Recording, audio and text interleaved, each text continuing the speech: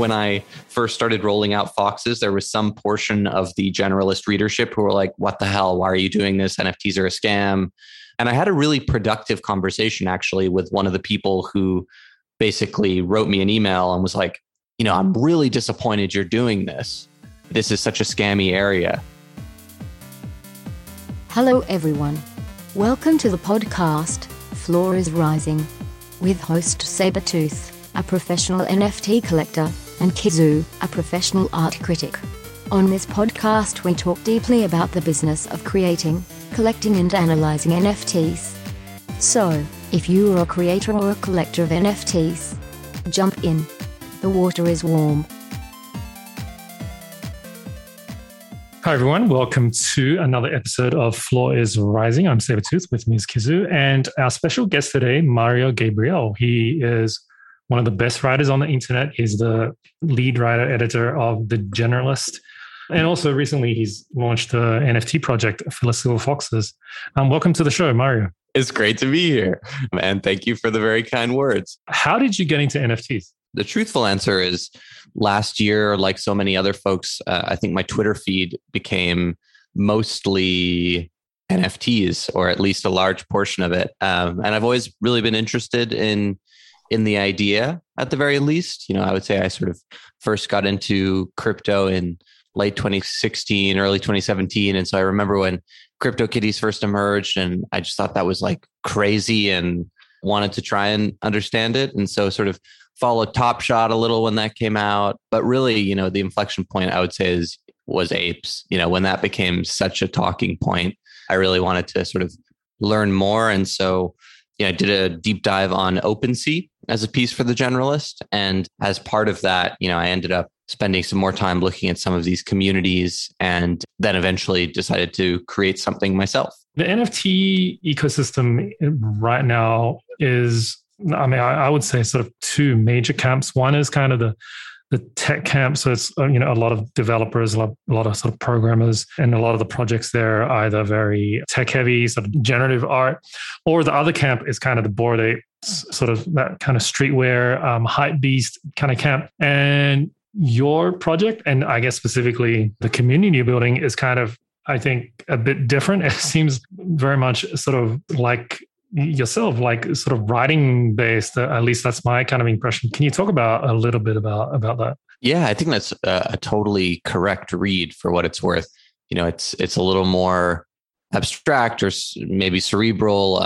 And I definitely don't have it in me to be a hype beast, to be honest. I kind of wish I did sometimes, but, just not really my natural way of being. And so, Foxes came about because I was doing this OpenSea piece, and basically my fiance was like, you should really be buying NFTs more if you're going to be writing this piece. And I was like, yeah, you're right. Like I should do that.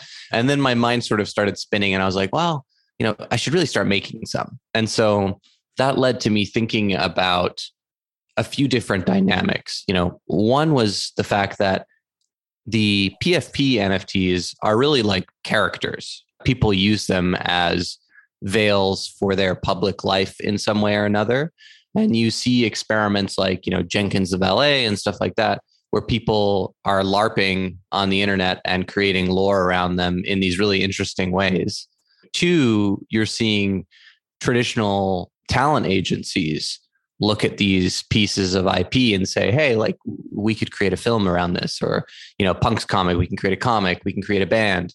And then, the output of that thinking was that it felt like there was kind of a missed opportunity in recognizing those dynamics, because the characters of existing NFTs, although, really evocative in their own ways and interesting, are fundamentally quite shallow. You're really filtering based on purely aesthetic characteristics. And historically, when you look at how IP is translated across mediums, you usually need a really thick source text to do that well. So it's really easy to make a James Bond movie, relatively speaking, because there's this massive source material to draw from that tells you, like, here is who James Bond is. Here are the things he does. Here are the things he doesn't do.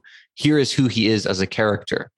If you look at like video games, whenever you try and adapt those into movies, it almost always doesn't work because the source material is pretty shallow in terms of character building. It's really hard to say like, okay, who is Super Mario? He's this like weird little plumber. What are his virtues or vices? What are his secrets? Like none of that really exists in that world. Same with Sonic or anything else. And so the idea was, okay, what if we tried to treat an NFT like a literary character? What would you need to give each of these to make them feasible as a literary character? The result was which sort of riff on the, oh my gosh, it's another alliterative animal NFT, but hopefully take it in a totally different direction where, instead of it being about like, oh man, this one's blue, this one's green, this one's, has this kind of ears, this one has that kind of ears. The most interesting ways to filter these are this one's a nihilist, this one's an existentialist, this one is into Russian cosmism, this one has an Oedipal complex and all of these other sort of elements, so that if you ever want to, as the owner, or if we as a project want to tell a story about that NFT, you actually have like kind of a lot of source material to work from. And so that was sort of the germ of an idea. And, now I think we've started to extend that. And, I hope we have a chance to do much, much more with it.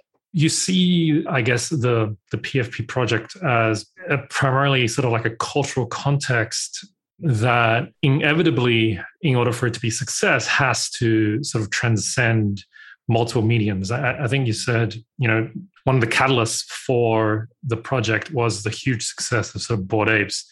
And then the direction that Bored Apes has taken, I guess, the majority of the PFP market is to kind of transcend different mediums, different boundaries. Like they're doing a game, they're doing like a metaverse, they're doing this, they're doing that. They're raising a ton of money, doing all sorts of things. And the direction that they're kind of pushing is basically to be present in every single sort of medium as a cultural force. And it seems like what you're saying is that given that they've started off as a primarily basically like a PFP 10K collection, you don't feel like there's that richness of character underlying them. So it's almost like it's a game and now they're trying to expand to sort of being a movie. But is that kind of the hole that you saw in the market that you're sort of experimenting with Foxes in trying to, I guess, fix, for lack of a better word, so that you have a foundation where when you start to build on top of it, like the characters, anything else on building on top of it becomes a lot more richer because there's more sort of foundational, I guess, personality underneath it? Would that be the right characterization? Yeah, I think that's, more or less right.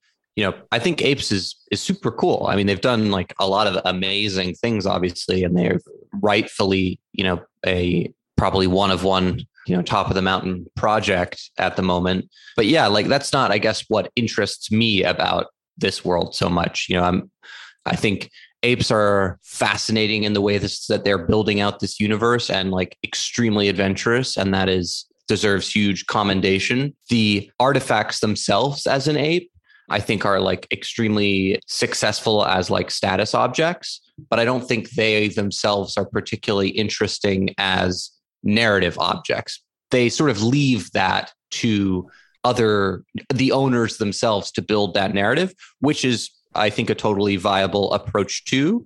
But I think it makes things quite hard. Like there are very few Jenkins of ballet, whereas I think if you give people at least some suggestions and boundaries and definitions and things like that, it's almost like a writing prompt. It's really hard to start from scratch, but if you give someone a prompt, like you can create some really interesting stories out of that. And so this is in a way a little bit of a prompt for one's character. We're talking about sort of building out the lore, the stories. How much of that success do you think is related to the financial success? So, for example, could the project be successful if the floor price doesn't go up? Are these kind of almost inextricably tied? Like you have to make the price go up before the project can be considered successful, before people participate and all this sort of thing. I mean, what's your thinking about that? If you look in the general NFT space ecosystem, especially at this point in time, I would say most people basically equate any success metric with essentially the financial metric of what the price is doing. If the price goes up, then anything you're doing is kind of lauded. If the price goes down, then, whatever you do is not considered, very, very beneficial at all.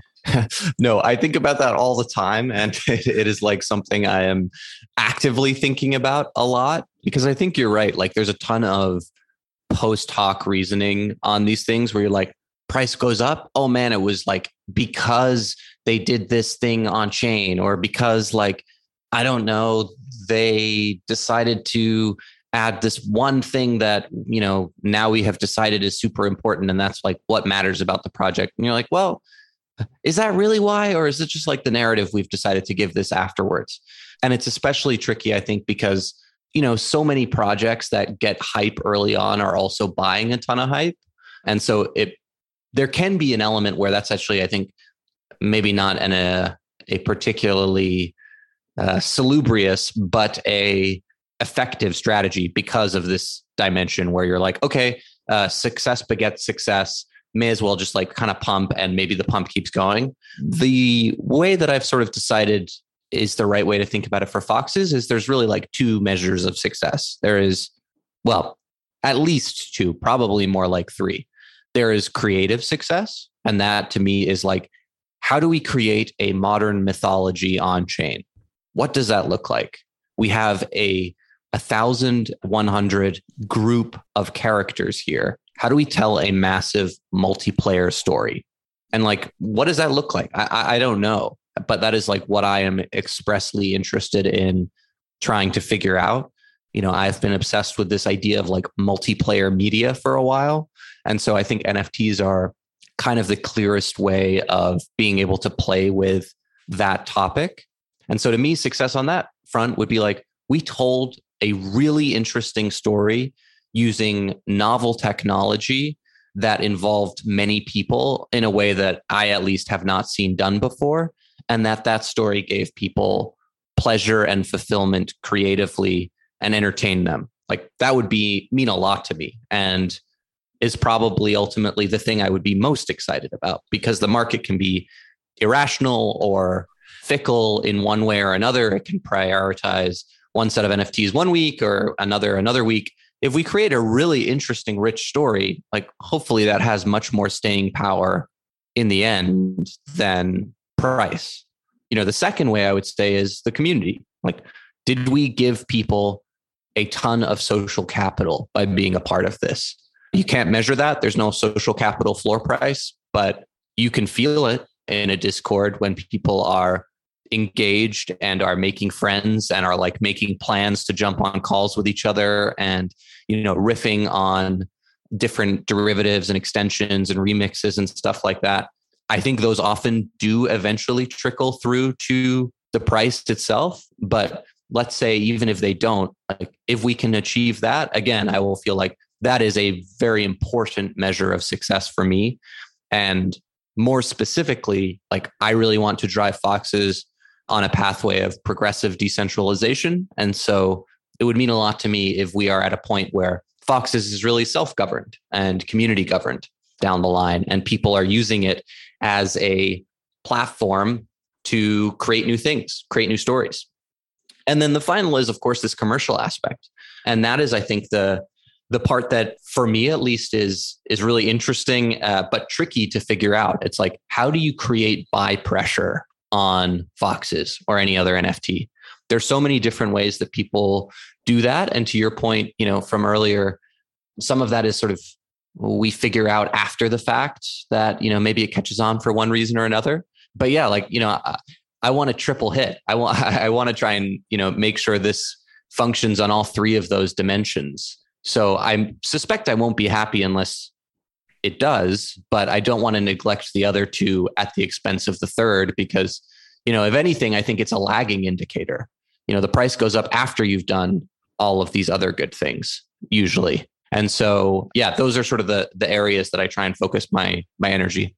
I think in general, we're kind of beholden at the moment to this idea that whether it's a 10K or a 1K collection, these are visual attributes. It's entirely something that, people are used to picking and choosing, I guess, or valuing based on visual attributes. And then you're talking about the potential to, focus less on that and more on, you mentioned Fox that's nihilist Fox or into Russian, was it cosmology or various things that obviously aren't going to be self-evident in terms of their visual appearance. I was wondering if you could say a little bit more about what you think currently is the biggest bottleneck in terms of like trying to conceptualize this idea of a literary, context. I definitely think about the ultimate bottleneck, I think at the moment is sheer noise. Like, there are so many projects and some are really awesome, but probably, I don't know, 90% are maybe scams or really just low effort. And I think each of those can capture your attention. And especially if you're interested in this space for alpha, it's probably interesting to just surf from one of these to another, to another, to another. And as a result, you probably are mostly just going off of immediate signals and a lot of the time those are probably visual in some way or another. And so I think that is a super natural and probably helpful in the long run dynamic for this space, because it is just, an explosion of new ideas and slight twists in one way or another of these different paradigms that are being pursued. And hopefully as a result of it, we'll find some novel ideas that we wouldn't have thought of otherwise.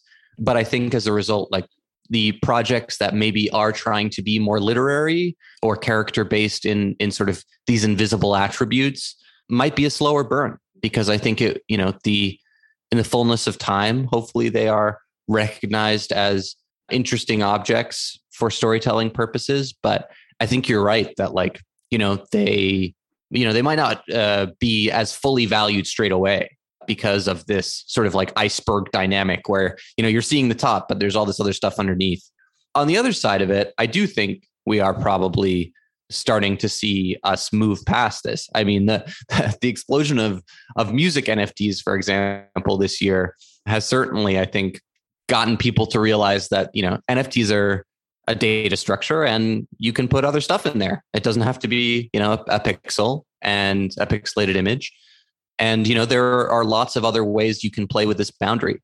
And so I think over time, we'll probably become maybe a little tired of purely visual projects that don't, add a new aesthetic element to the mix or, aren't doing something that really captures the attention in that respect, and either look for different media types, different layers to these products, and be happy to investigate a little bit more deeply into the areas that we're most excited about. But, the good thing about the internet is that you can afford to be niche. And so, Fox I don't think is going to be as mainstream as probably a number of other projects, because I don't know if that many people care about the nihilist or the philosophical element here. But I think for at least a sufficiently large niche, that is something that speaks to them and separates it from hopefully others in the space.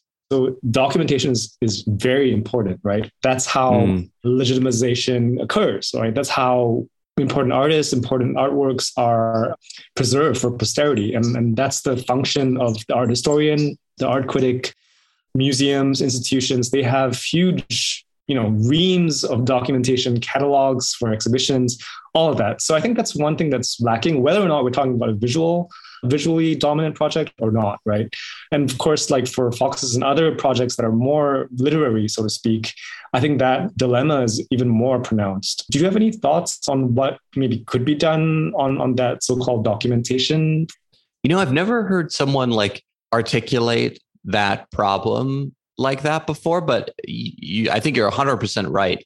There isn't a great sort of archive or documentation function in this ecosystem right now. I don't know what the right solution is. My sort of suspicion is that, NFTs as a cultural object are just sort of they want to infiltrate everything almost, they want to infiltrate film, music, comic, stuff like that. And they want to infiltrate the physical world. And so I kind of imagine that, we'll see the most successful projects build artifacts that reflect their premise in some way or another, whether that's like a Bored Ape Clubhouse or, a CryptoPunks comic or, some other element to that. I think for smaller projects, you probably need to in-house that function maybe a little earlier. And so, finding ways to create little relics or artifacts together that speak to what you've accomplished.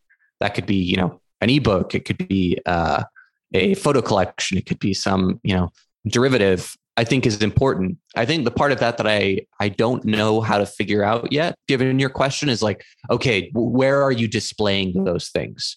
Like on your website? Like, okay, is that interesting? You still have to get people to take a look to begin with.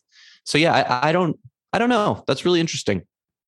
What have you encountered that has maybe changed your perspective, or you thought something was one thing, but it turned out it was completely different, throughout your journey in sort of taking Philosophical Foxes to where it is now? Like, yeah, I think there have been both lessons that showed me how much bigger the opportunity was, and then also I would say sort of failings or missteps on my part that have also given me, I think, a clearer view of things. And so, I think one of the biggest positives that I probably underestimated was just how effective NFTs are as a form of social capital. It's like instant social capital. For Philosophical Foxes, which I found kind of a bit fascinating, is that the culture itself of the project being so very literary, very sort of introspective, very sort of narrative heavy, it doesn't kind of lend itself to like very heavy shilling or kind of like that hype culture. I'm wondering whether that's kind of like a disadvantage financially for the project itself. But I'd be interested to hear your thoughts on those, and anything else I guess you have regarding the price, because I mean it is, I guess, something that every project founder kind of thinks about. Totally. First, just a small note of clarification. I definitely think a ton about how to drive commercial value to Foxes, but I definitely try and not spend much time thinking about the short-term price or the floor. Like I think that's mostly unhealthy and unuseful. And so, one of the things that we did early on in Foxes is create 7 maxims, 7 values that define the community. And the first one is philosophy, not floor. Like we want to be spending our time talking about the philosophy of this project, sharing interesting ideas, and not focused relentlessly on floor, because you can drive yourself crazy. And these are like NFTs in general are in the first second of the first minute. And then this project within that, very, very nascent market is within the first second of the first minute. If you look at the graph, you can say like, yeah, look, it's the hype has died down. Some people are selling at lower than they used to. But I think, at least I hope, that when we zoom out, this will it won't even show up on the graph of what we build here.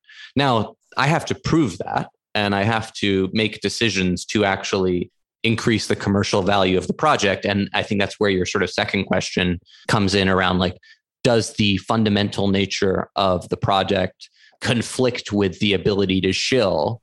And for me, like, yeah, maybe a little, but I'm also not trying to shill to like the everyday person. Like, the most valuable communities in my experience, and, valuable also in a way that shows up in price, are like getting really smart, impressive builders in this community. And Proof is probably the quickest example of that. Obviously a very different project, but the people that have a bunch of Foxes are some of the best investors in the world, some of the best builders in the world. And I kind of think that as we allow them and give them more opportunities to engage, like the project is going to create a lot of value that will get recognized.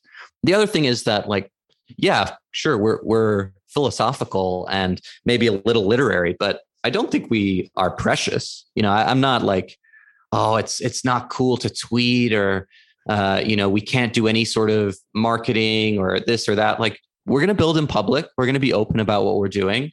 We are going to like play around with the drop structures and things that people are excited about in this space, because like that's how we explore. And so, although it has a maybe more like vaporwavy, dreamy bent to it, like that is, I think, not a significant impediment to generating buzz. And the third thing I would say is, I think a lot of the best projects are not necessarily hype beastie. Nouns is fascinating for, a billion reasons, but yeah, there are a bunch of really engaged people there, but it's not the same like hyper shill vibe by any means. So yeah, I think we're we're still in the very beginning, but we are in the very messy middle of that beginning. And I think that's totally natural. And it's now time for us to figure out how to, keep adding value and continue following the roadmap. And so, the folks that are selling now, totally reasonable. It's totally up to them to make their own financial decisions and figure out what's best. I will say that like, I think some of the drops and like secret reveals that we have as part of the roadmap one are going to be really interesting and really fun. And I suspect they will show up in the price, but you never know. But at the very least, they are very cool. We're coming to the end of the interview. Before we let you go, who is your favorite artist, and what is your favorite NFT project? For now, my favorite artist is Dom Hoffman. I think he has just been extremely prolific and extremely interesting in the work he has done. Corruptions, I think, is an extremely interesting project in the way that it is telling a story in a novel way through technology. And so, yeah, I definitely take inspiration from the way he is doing that, for example. Awesome. It's been a pleasure having you on the show. We kind of, chit-chatted, kind of dove a bit deep into both NFTs and also Philosophical Foxes. And it's a pleasure having you on the show. Yeah, thank you guys so much for having me. I really enjoyed it. Thank you for joining me for this episode of Floor is Rising. If you enjoyed the podcast, please subscribe and follow, and give us a review on your favorite podcast app. Remember to also follow us on Twitter at Floor is Rising. You can reach out to us or send us a question. Just send us a DM at Floor is Rising.